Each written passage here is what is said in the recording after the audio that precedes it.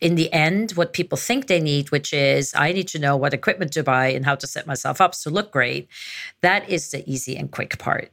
What people really, really in the end I found need is the accountability and the support around keeping it up regularly.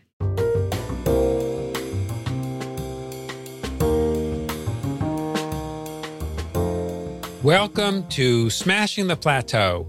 We help you get unstuck so you can do what you love and get paid what you're worth, consistently. I'm your host, David Schreiner-Kahn. Today on Smashing the Plateau, I'm speaking with the owner and chief video democratizer with Clockwise Productions, Nina Fareep. If you are a coach or consultant producing video content, can help your audience learn about you and want to connect with you. In my discussion with Nina, we discussed the importance of doing it consistently. Stay with us to hear all the details. Nina shares the benefits of being with a cohort of people that provide mutual support and accountability. That's why the camaraderie of supportive, collaborative colleagues is the foundation of the Smashing the Plateau community. Inside the Smashing the Plateau community, you'll also find a range of tools and resources to support your business, access to experts, and answers to your burning questions. Check out the Smashing the Plateau community so that you can build a successful consulting business on your own terms, doing what you love and getting paid what you're worth.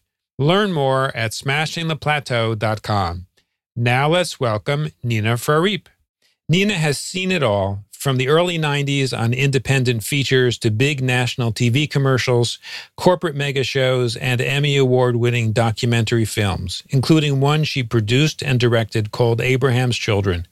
Today, she's super excited to enable business coaches and service-based entrepreneurs to grow their businesses with fun and easy video marketing so they can attract their ideal clients. Nina, welcome to the show. Thank you so much for having me. I'm very excited to be here. I'm excited to have you on. Nina, your own business has gone through an interesting evolution. Yes. Yeah. What made you pursue helping business coaches and service-based entrepreneurs to grow their business with fun and easy video marketing?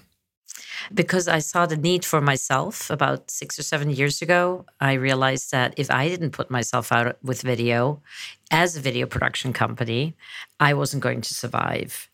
So I set out to create videos without a budget, which I'd never done before, and by myself, which I had never done before, and very quickly found myself banging my head against the wall. And I figured there had to be a better, faster, quicker, more fun, and easier way to do this. So I gave myself 3 months to pivot my business, which wasn't that much fun anymore anyway, because people wanted the exact same thing they had gotten from me only 5 years earlier for 1/10 of the budget.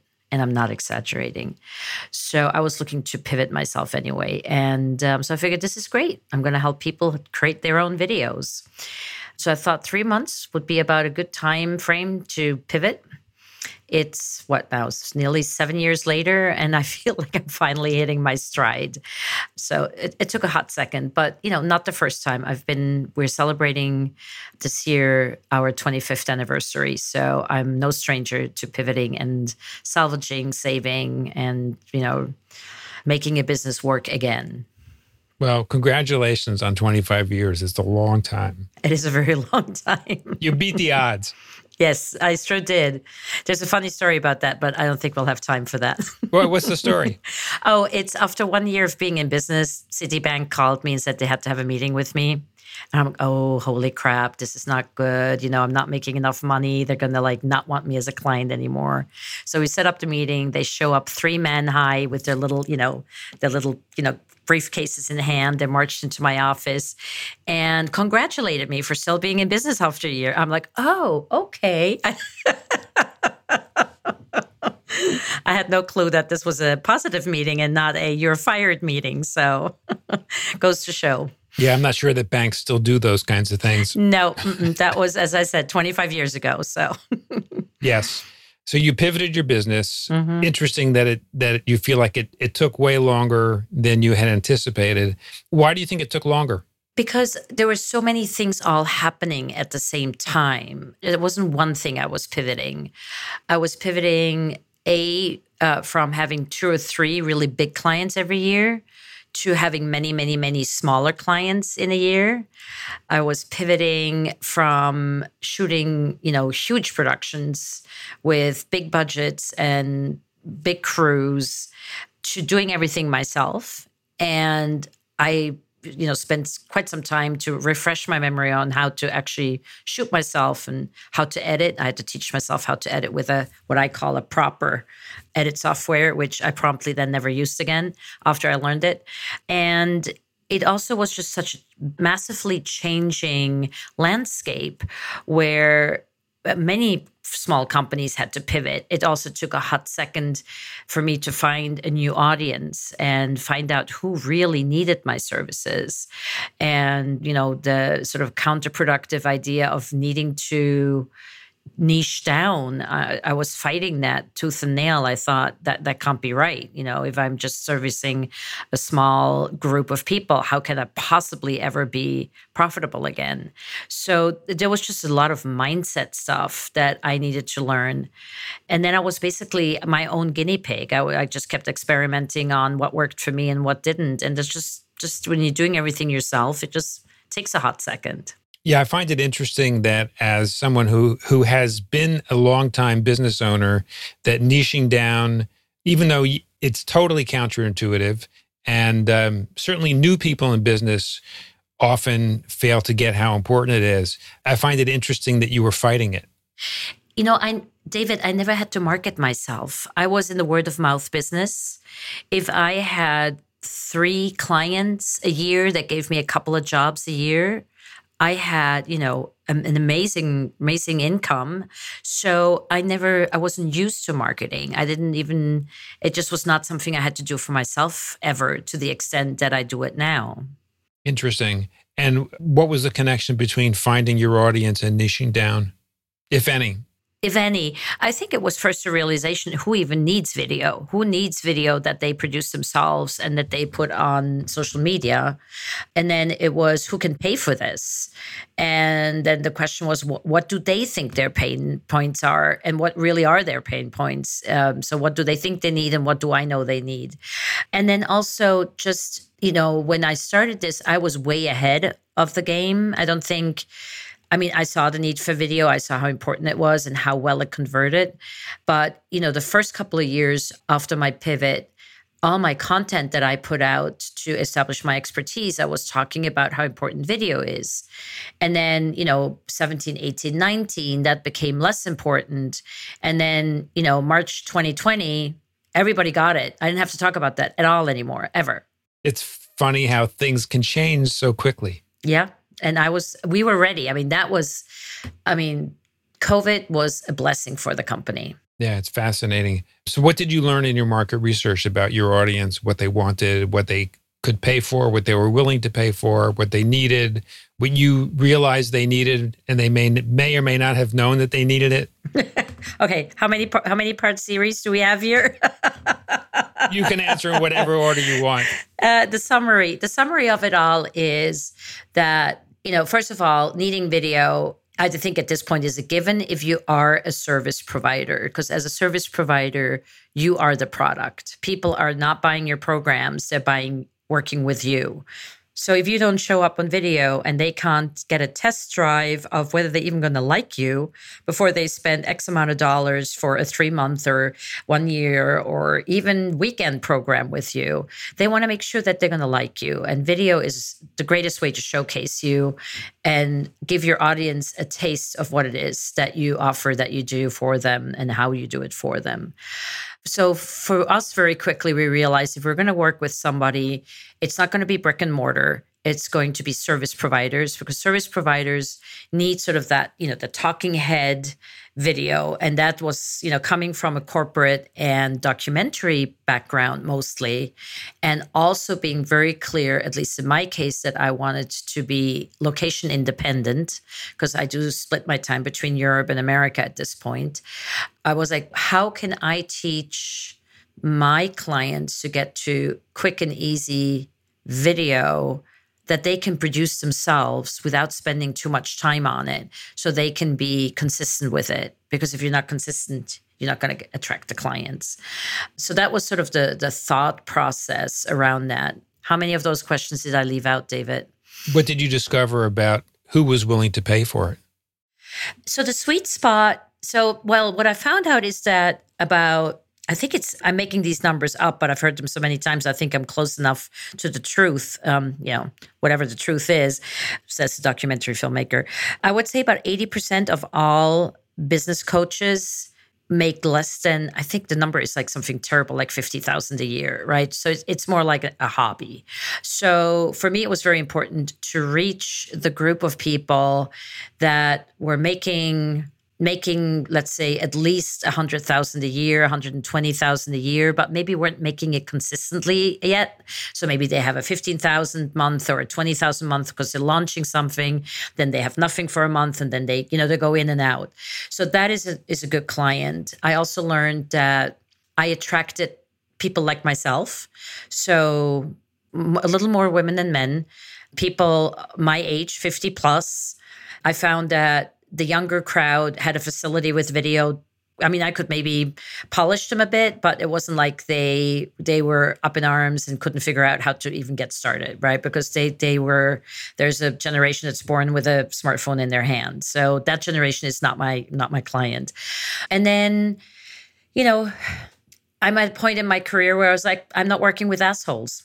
I'm not working with uncoachable people. I want to work in groups. I love groups, dynamic. I love the support that we can give each other.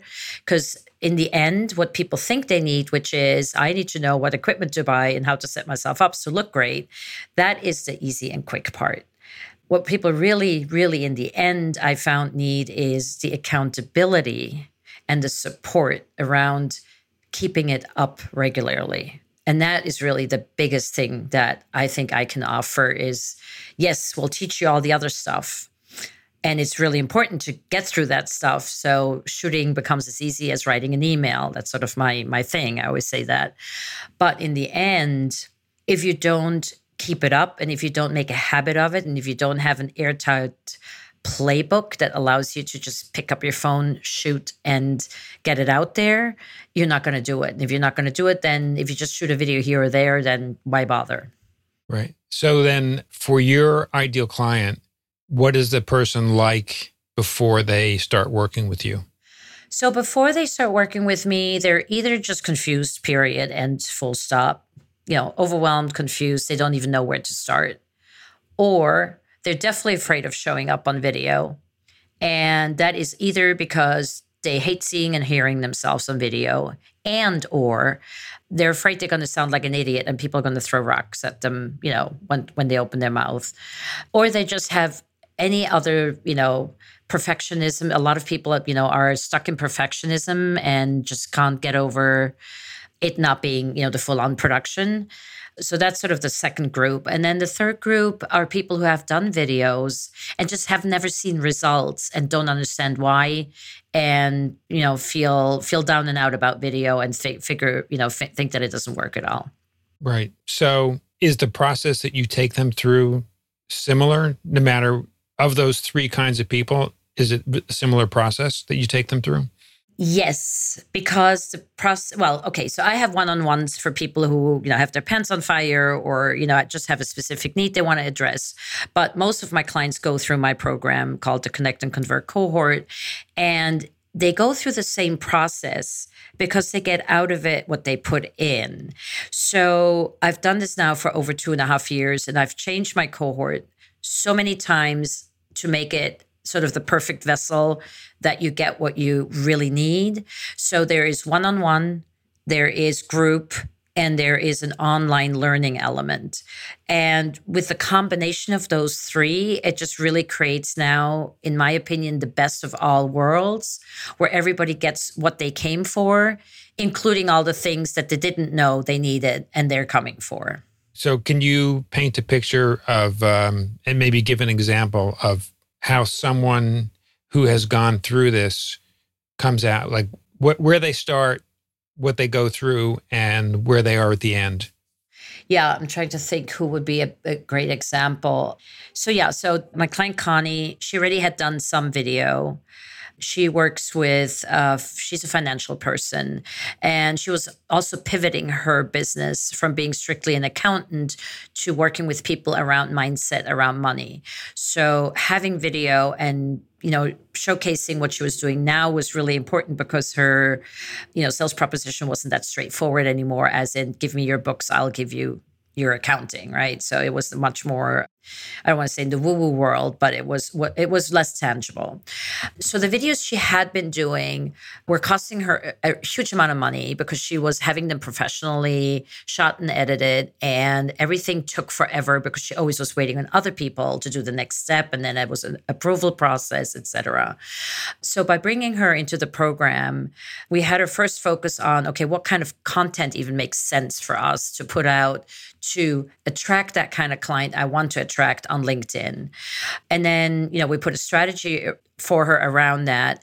And then basically I spent a couple of hours with her setting up her office, make sure she sat at a place with her desk the way it was, that made sense in terms of lighting, framing, and, where she was looking and what she was looking like, how she was showing up on camera. And then I showed her how to create these really short videos. She had a brilliant idea for a series of short. I love series because you can batch produce them. It saves you tons of money and time. And so she came up with a fun series, and then we just started practicing with that. So by being in a 4-month program, which the first month is one-on-one with me, you get sort of the, she got specifically what she needed for her setup in her office, and then in the group session, she got seeing what everybody else was doing. So that gave her, food for thought. It gave her the confidence to show up and actually not only create the videos, but also post them. So we found out with Connie that her biggest hang up was the posting part, that she did really very cute, very fun. She was very funny. So having that confidence at the other end of actually not just creating videos that are quick and easy, but also having the confidence to post them, that was a big deal for her. And now she's on LinkedIn. She's joined my club, which is a sort of a group thing that happens after the cohort if you choose to do so. And there we're now making sure that she's not falling off the horse with any kind of excuses not to post. And then we talk about, when are we posting? How are we posting? What are good time frames to post? What goes into a post other than the video? What kind of content goes, how do we contextualize the video?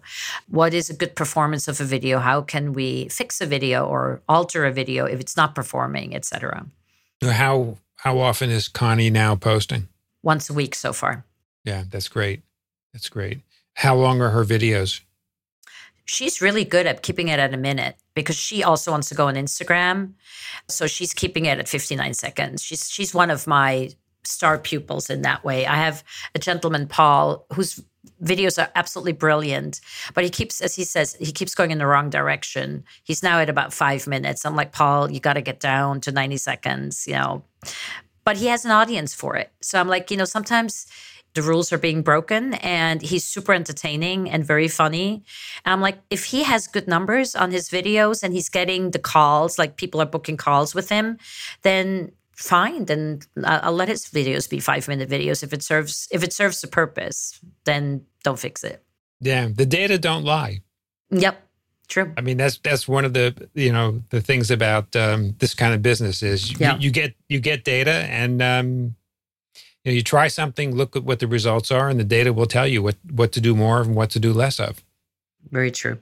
What is something unexpected that you've experienced with video for consultants and coaches? Couple of things. One that is sort of always top of my mind because it blew me away was a client who was a TED speaker, not TEDx, a TED speaker, also a prolific documentarian. I could not get a video out of her for a year. She just couldn't, had every excuse in the book not to finish a video, and then when she finally had a few, she didn't post them. And there was just mindset going on beyond what I'm equipped to deal with. And I actually, at some point had to just send her to other coaches that deal with mindset because there was something really deeply ingrained. And I'm just in general surprised at first when I started, I'm like, ooh, the big deal is going to be showing people how to shoot themselves. And then I figured, oh, that was actually really easy. And then I was like, ooh, the big deal is going to show people how to edit themselves. That's really easy. There are phenomenal apps on your phone nowadays to get it done in like 3 minutes flat. And I was like, ooh, the big deal is going to be this, that, and the other. And in the end, the big deal is for people to feel comfortable enough to show up. Yeah, I think that's probably always the biggest deal, is like what we have to deal with ourselves. Yeah. I mean, the same thing is true for podcasting. Yeah. Right? Yeah. People have to get over the anxiety about hearing their own voice. Yeah. And the fear of not being intellectually good enough or apropos or on the spot. I think that is I think the fear of voice and looking bad physically, with practice, you get over that. But I think a lot of people are just really afraid of putting themselves out there in general. And then on this flip side of the coin, one of the nicest compliments I ever got was one of my very first clients, Brad, who said, once I learned to create videos with you, I started showing up not only on video, I started showing up for my company. Wow. And I thought that was amazing. Those kinds of feedback are really, really make it for those of us that are in helping roles. Yeah, I mean, that is what makes me get out of bed in the morning. Yeah. Nina, what do you see? I mean, technology keeps changing all the time. And look at where we are now compared to, I mean, I'm just thinking about where we are compared to when I started podcasting in 2014. Yeah. The platform that we're using to record didn't exist. It probably wasn't even on anybody's radar to create such a thing. Who knew that podcasting would become what it has become? Who knew that video would become so prevalent and easy for so many people to actually do? The tools they're so varied and widely available. What do you see coming up in the future for video and ways that consultants and coaches can connect with people in their marketplace?